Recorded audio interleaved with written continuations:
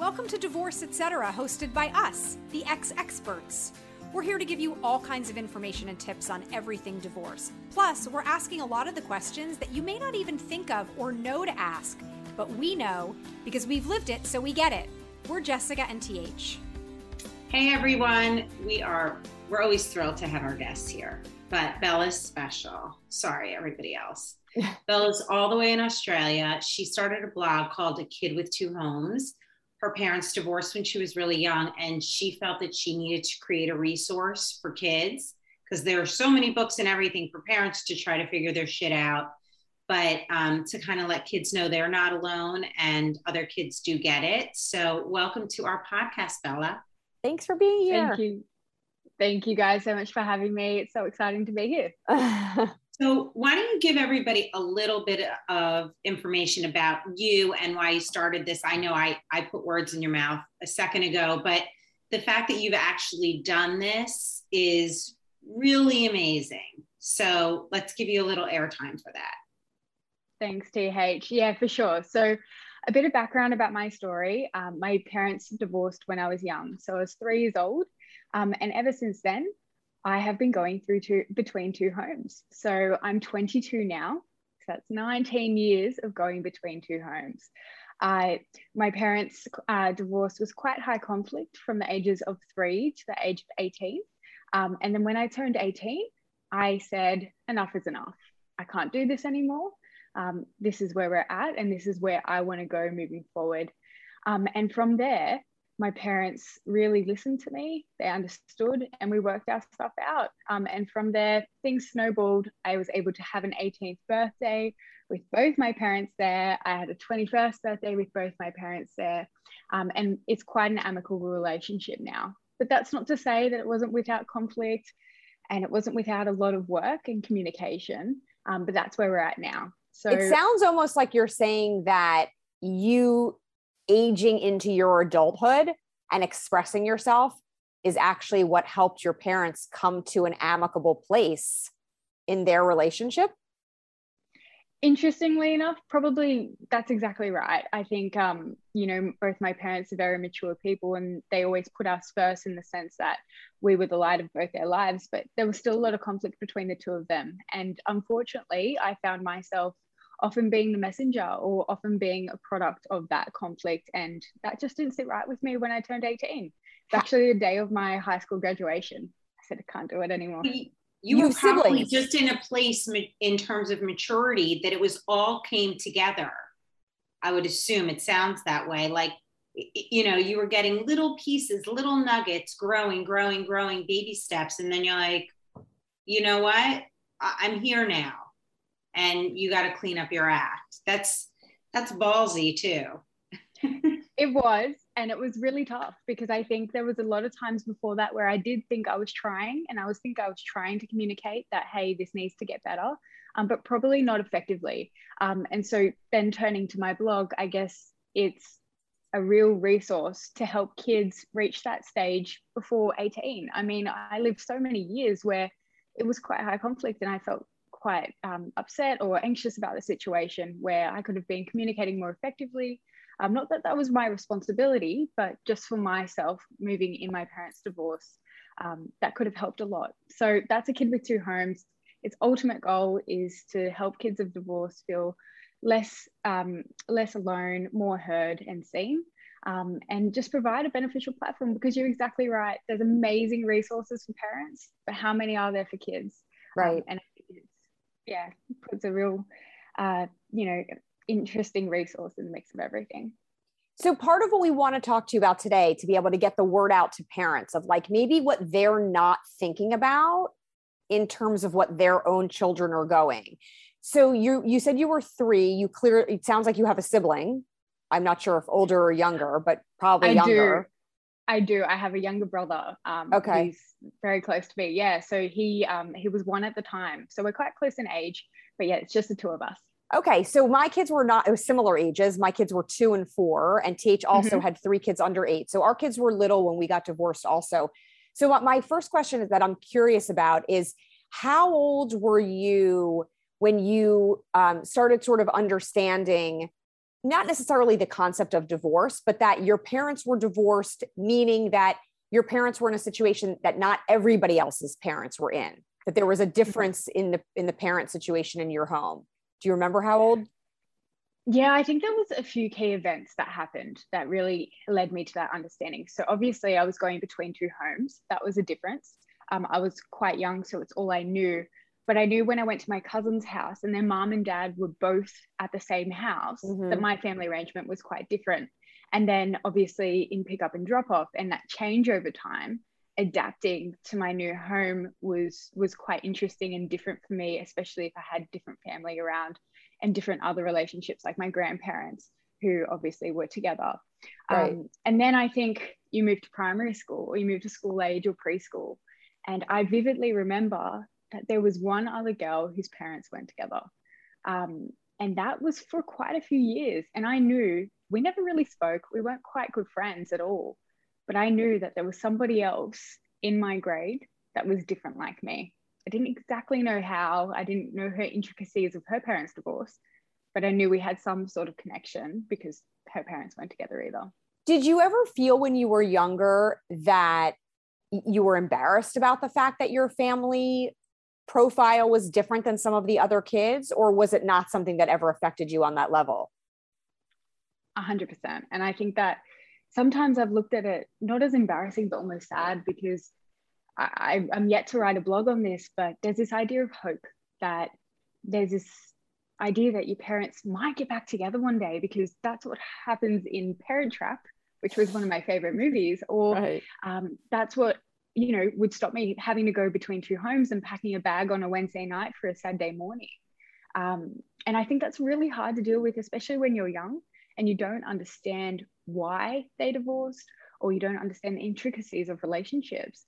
And I often remember asking those really difficult questions, especially when I was little, like, why can't mom come with us? Mom, why can't you come to dad's house? Or, you know, obviously, even in the mix of things, introducing new people into your life, such as step parents or step partners. And so I think that's a really interesting time for a child to develop in, just generally, and then add in divorce and all those new aspects. Yeah, it can be confusing. So were you getting support for yourself? Did you go to a therapist or anyone who you could speak with and kind of like voice the way you felt or grow into the way you felt?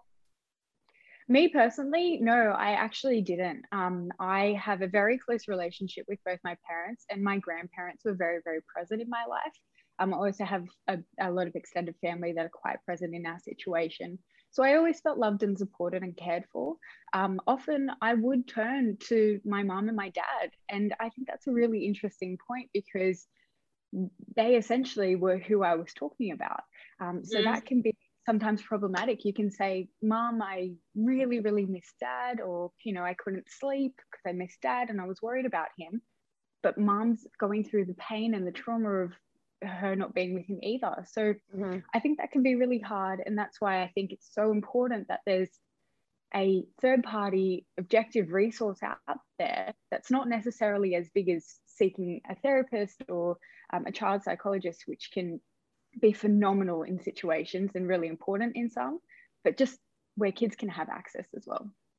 What would you say are some of the, maybe like the top 2 or top 3 things that as you grew through your childhood and through your adolescence that you felt were the kind of biggest challenges of being a child with divorce? So the idea of going to 2 homes, for sure, the concept in general would be a challenge, but like maybe some specific things within that, under that umbrella, and then maybe some other things outside of the home. So I talk about these 3 main concepts again and again, and I will never stop talking about them because they are the pillars of what have gotten me to, I believe, the person I am today. So first, I would say acceptance of my parents' divorce, accepting that they were not going to get back together. And if they were, that was out of my control. Accepting that, you know, I have 2 homes, and how am I going to navigate myself through this? So really accepting again and again, day in, day out, every time I pack my bag, that this is a situation that I'm in, And how am I going to maximize that so I can focus on my life? That's been number one. Number two, this has been a really challenging one, is responsibility. Knowing that my parents' divorce, knowing that my parents' happiness and my parents' loneliness is not my responsibility. Easy said, very hard done. You go to dads or you go to moms, you inherently are worried about the other parent, or you miss them, or you worry that are they happy? So that's a difficult one, and that's understanding that I can't control my parents' happiness is massive, and has been massive in helping me accept my parents' divorce. And number three is communication, and I think that is the literal tool that I used for us to be able to get, and my family to be able to get to the position that we are at now, where we're quite low conflict, and it's quite an amicable relationship. And effective communication, I think, you can think things and you can say some things that you don't mean, but unless you effectively can communicate with your parents, and vice versa, parents to children, it's really difficult to move through your parents' divorce. So all of these things are amazing, but how do you do it?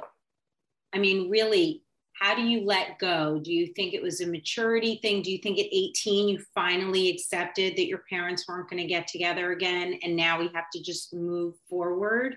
I mean, it's like with anything else in life. Oh, if you do X, Y, and Z, then you're going to be great. Okay, great. Where's the tool? Where's the thing? So, and for Jessica and I, being the parents on this side, we had each other. And so support was just so important. And you just kind of grow together. So I would think it would be difficult. Like if I were thinking about, first of all, I couldn't talk to my parents about it because nothing good was going to come out of their mouths. It was going to actually help me move forward. It was just going to be like, my ongoing phrase now, pit of pain, that I wouldn't be able to move past. And I really did feel that therapy helped me, but I did encourage my kids to go to therapy. My oldest daughter was 8 and she was having crazy headaches and migraines and panic attacks. And I was like, holy shit, we're getting an MRI first to make sure there's nothing wrong with her. And now you have to go and talk to someone. And she was so uncomfortable. So that's also like, as far as you said, using family, I would think that using any resources that you have that are positive are really critical, because she just felt like lost and alone. She couldn't verbalize why she was having headaches and why she was having a panic attack. That was just her way of communicating that she wasn't feeling good about any of this. But she probably didn't even realize that that's why it was happening. She didn't. Right. She didn't. And so how does a parent help? Like, what do we do to help you guys when you can't even, like, it sounds like 18, you got your voice, your strong voice, even though it sounds like you were asking questions along the way. Did you feel like you weren't being heard along the way? Did you feel that even though they were there to support you, you weren't getting the right kind of support? I mean, help us help you guys better. That's what I'm looking for. Definitely. And I just want to premise this with the fact that I honor everybody's unique position and everybody's unique divorce, because no 100%. two situations are the same and no child's experience is the same. Right. But there are those common themes that we all do experience and ways in which parents can really help. So if we work on that structure of acceptance, responsibility, and communication being 3 really important pillars in a children's life. And just to also premise this, I'm 2 weeks away from finishing a Bachelor of Law and a Bachelor of Psychology. So congratulations. But you're a real life expert and you've lived it. So we don't even need the medical jargon around it. We want to know how it feels. Because ultimately you come home at the end of the day and your parents want to do what's best for you. And so if we go to acceptance, for example, no, you know what, let's start at responsibility, because I think this is the toughest one to really meet in the middle between kids and parents. So as a child of divorce, you are extremely anxious about your parents' happiness. Let's talk about our mom's happiness, for example. I'm really worried about mom's happiness because I know that she's very upset that mom and dad aren't together. And when I go to dad's, I know that she misses me so much. I know this because when I go to dad's, she gets quite upset and she's very emotional about it. And it's really difficult for me to leave her knowing that she's not happy. Okay, so what can parents do here? Transparency and emotion is fantastic. And that's really important sometimes for your child to understand where you're at. But sometimes too much transparency and too much emotion to the point where you're transferring it onto your child is not the right answer. And so to help your child not feel responsible for your happiness, there's certain things that you can say. You know, you can be transparent saying, hey, I'm going to miss you guys so much, but I really want you to enjoy your time with your dad. And then when you come back, this is what we're going to do. Right. Something as simple as that.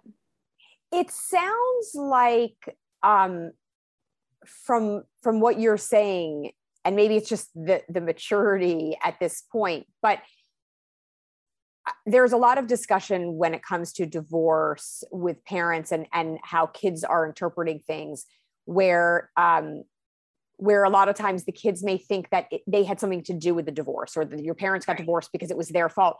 It doesn't sound like that's at all part of your mindset. And I'm wondering if it ever was, or if that just wasn't something that played into your experience. So let's go to acceptance, because this, I think, comes under that. And 100%, this, I would almost say, is a feeling in every child's experience of divorce. Only thing that can circumvent that is the literal telling them that it had nothing to do with them. I was in a Q&A the other day, and I was talking about this term of acceptance and reminding your child that your divorce is not their fault. And a father actually asked me, he said, but of course it's not their fault. Like, do you mean I actually should say that to them? Yes. Yes. And I know and that. Say it many, many times, right? This is not a one-time conversation. You keep reminding them that you love them. This is not your fault. Have a great time with your mother or father. I'll see you in a few days and I am okay. Like over and over. Yeah. Absolutely. And like I always say, divorce is an ongoing process, and not just for the parents and not just for the divorcees, but for the children, because they're actually the ones that are experiencing that going between two homes. I have packed a bag on a Wednesday night for 19 years. And it's those little things that is the ongoing process. Like I said, I have to remind myself I had no doing in this action, but now how am I going to capitalize on this to move my goals forward? And so I always say, in a sense, that, hey, parents, listen up. It's really important that you help your kids achieve their goals, because you want them focusing on what they want to achieve at school, what they want to achieve with their friends. You don't want them worrying about a mom and dad not together because of something I said, right? A mom and dad not together because I didn't stand up for dad or I didn't stand up for mom in that fight. That's not what they should be worrying about. And sometimes explicitly saying the obvious is the way to go. When you are talking about packing the bags and going back and forth, the kid with two homes for the last 19 years, what like specific challenges do you think that kids are encountering when it comes to that parents may not be thinking about? I mean, I think that from the parent side, it's really about the logistics, right? It's like, okay, in my apartment, I need to have the basics. I need to have underwear. I need to have socks. I need to have some clothes. There might be favorite items of clothing of theirs that they're going to have to take back and forth. You want to have like the stuffed animals and the creature comforts in both homes. But there were definitely times where like, oh, my daughter forgot her math homework, or my son forgot his science book, or, they forgot they were going to be doing something that day after school and they need something at someone else's house. I think that's what parents are always thinking about, the actual logistics of it. What do you feel like from the kids' side are the biggest challenges? Nail on the head there. But I think, packing can be a really stressful, emotional thing, especially for me. I mean, I'm 22 and I call a friend or I get one of my parents to sit with me every time I pack, because I dread it. And I'm so transparent with that, because it's just another reminder that I go between two homes. But how I circumvent that is by calling a friend or getting a parent to sit with me. But You're exactly right. It is about the logistics, and sometimes it's so important that the parents do focus on that, so the children don't have to. But it's also very emotional. So helping them get their bag, or helping them, okay, let's sit down, let's write out your calendar. What do we have Thursday, Friday, Saturday when you're at dad's? How can I help you pack for that? What to go? Okay, you might think, all right, clothes, toys, stuffed toys. You've left your homework. How are we going to organize that? Does my kid have to text my co-parent to organize them to bring the homework? Or am I going to be the bigger person and communicate with my co-parent for the benefit of my children? That can be really stressful. I remember forgetting something and thinking, I've just forgotten my sport uniform. I'm not going to participate in sport because I want to completely avoid having my parents having to communicate over that. Wow. So I'm just going to not do sport. Wait, can we just pause on that for a second? Because I think that's a really interesting and poignant point for parents to think about. Like, if you are in a relationship with your ex that is not super amicable, but not super amicable, but you like in conflict, right? Your child may be making choices that you're unaware of when it comes to their own activities or their own enjoyment, and giving things up because they don't want to have to tell you, because they know that that's going to require a conversation between you and your ex. That could be an unpleasant or conversation or a fight. I think that's really and then interesting. The child is going to feel they're responsible for an argument. So they're just going to, like a vicious cycle. Right. So they're just going to not play their sports today, or they're just going to miss whatever the game is so that they don't have to have you guys have a fight. That's really sad. It is. And I think that an interesting thing about that is, for example, my situation. If I just said, hey, mom, I forgot my sport uniform, can you bring it over? Or dad, can you message mom to bring my sport uniform? 90% of the time, they may have communicated it and it may have been okay. But those instances where it wasn't okay or there was conflict deters you from even going there as a child sometimes. And that can be really hard, because if you turn around and you say, oh, I missed sport because I didn't want you guys to communicate. And they said, of course we would for you guys. We'd put you first every time. They make you feel like that 90% of the time. And that's really great. But there's, those memories of conflict or that want you to make you want to avoid it completely. And I think that that's not necessarily a bad parenting thing, but it's just really good insight into how your kids' minds might work and how their experiences of conflict can really inhibit their actions and impinge on their goals and what's important to them. Like I said, yeah. So this is triggers for kids, right? We have our own triggers with our spouses. You guys have triggers from behavior that you've seen and heard, and the way the house feels. Like, my ex and I never argued in terms of raising our voices. We did just not communicate. But my kids translated that as, you guys were always fighting. My mind, fighting's yelling and screaming. Their mind is complete silence. And really so yeah. I the one thing, and I would like you to say the three things that we should make sure we never do, and the three things that we should always do.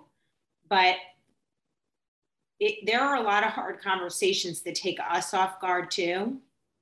And I think that as long as I showed myself as a human, sometimes I get upset and I'm okay, but I'm human. Like, you cry sometimes and it's okay. It just, whatever, this is life. And we are going to keep moving forward together. And I always had an open line of communication. Whenever my kids would call, I would answer the phone.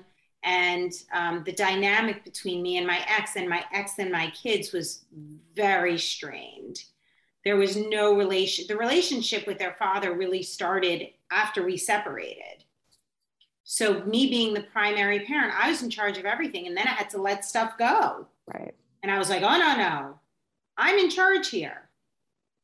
But so open communication and really considering that relationship that I had, was very hard not to have the kids be messengers. Like, give this to your dad, give this to your mom.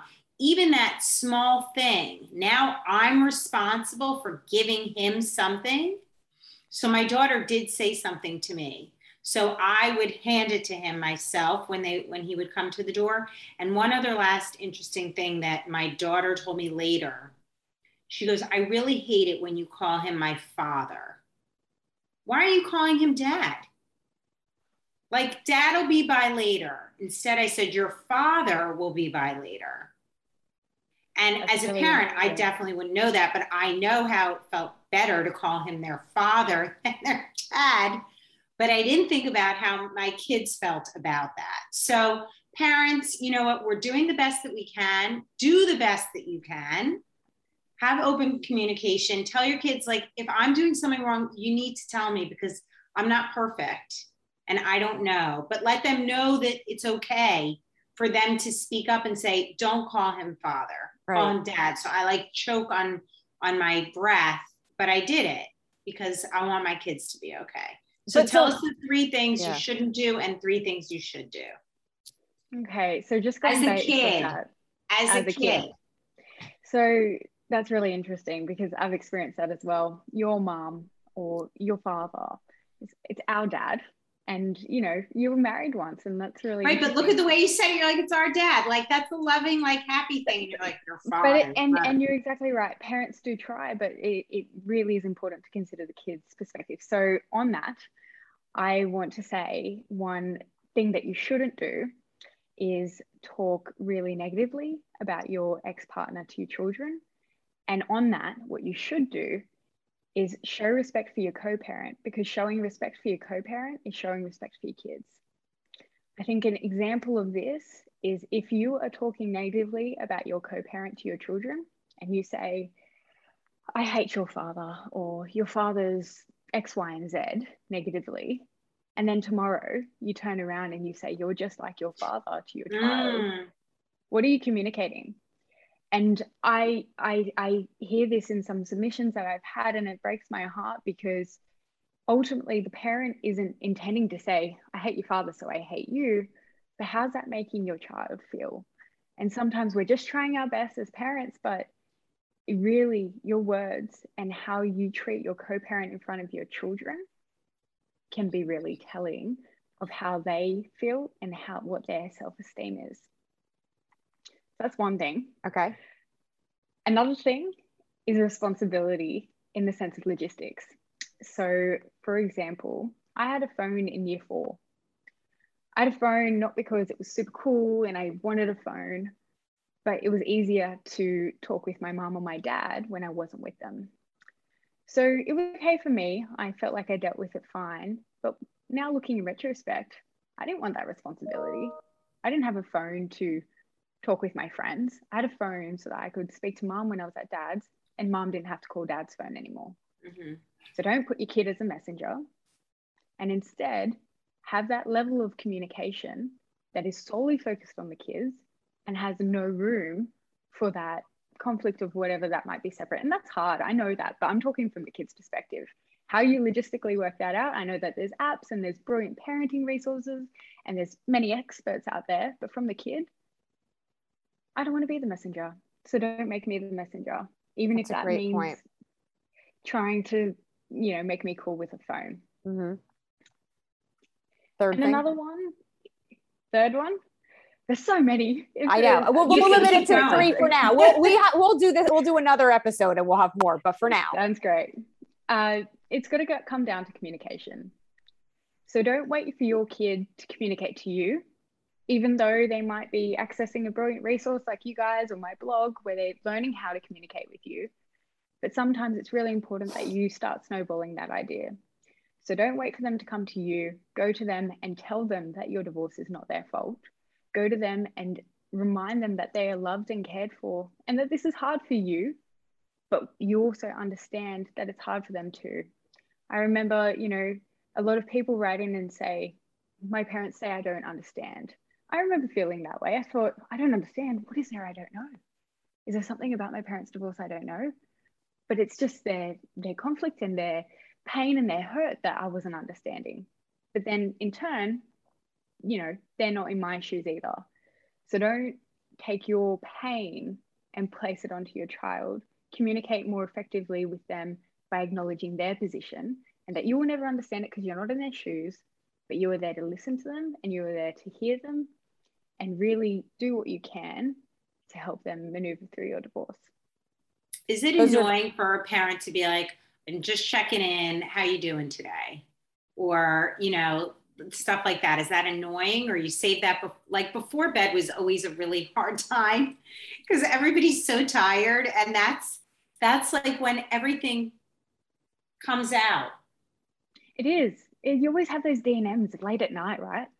I think it's really interesting when you say that, because my dad, we used to have family meetings. We'd all have a notebook and we'd talk about the hard stuff if we had to, or the good stuff, or just an update. And me and my brother thought it was the lamest thing ever. Like, what do you mean we're having a family meeting? Or, you know, me and my mom would talk at length for hours. And that was my situation, my unique situation. We had a very open line communication too. But, you know, at times I would have thought, this is silly. But I think it's really that helped me develop my communication skills. So it might be annoying, and you don't want to be persistent in the way that you're placing more responsibility on them by communicating, but more, hey, line's open. Right. I'm here for you. I hear you. Not, I know your dad did a really stupid thing today. Right. Let's talk about it. No. How are you feeling? Can I help you? And if it's a no, that's okay too. If they need to talk to somebody who's a third person or a professional, or reach out to really, you know, tailored to them resource, then that might be a better answer. But just knowing that you're there for them can make a little difference. I think it's a great place to finish for today. This is so much amazing information, and like hearing it straight from, you know, a child of divorce's mouth is makes it so much more poignant, relevant, and important. I hope that everyone listening today, parents, that you took as many gems away from this as I know TH and I did. I mean, I definitely had a few moments just now during that interview where I was like, oh, I never even thought of that. And I think that it is something that we have to keep in mind and always keep revisiting as our children grow up and as they age too. What they need is going to be different at different stages. So yeah. So Belle, I hope that you will come back and do more with us, because I think we have a million more questions to ask you, and really understanding things from the kid's perspective is one of the most important things for any parent of divorce. So thank you so much for taking the time at such a late hour in Australia to accommodate us. We really appreciate it. And everyone out there, like, you know, check out Bella's expert page on our site, but also her blog, A Kid with Two Homes. She has a great, you know, it's a great blog, but also amazing stuff on social media. And it'll be a resource that you'll be glad that you utilized. Yeah. That's right. Thank you so much, you guys. Thanks so much for having me. I agree. We have so much to unpack. So I would love to come back. And it's been really great talking to you guys. Thank you. See you next time. Thank you. Bye. Thanks so much for listening to Divorce Etc. with the Ex Experts. We really hope this episode was helpful for you in getting information you need and feeling empowered to get through it. And always remember, there are so many of us just like you. Now, please hit the subscribe button so you always get new episodes, and please rate and review us. You can also check out our website filled with free resources at xexperts.com. Follow us on social on Instagram and Facebook, and send us an email to let us know your thoughts or any questions or topics you'd like us to talk about. See you next time.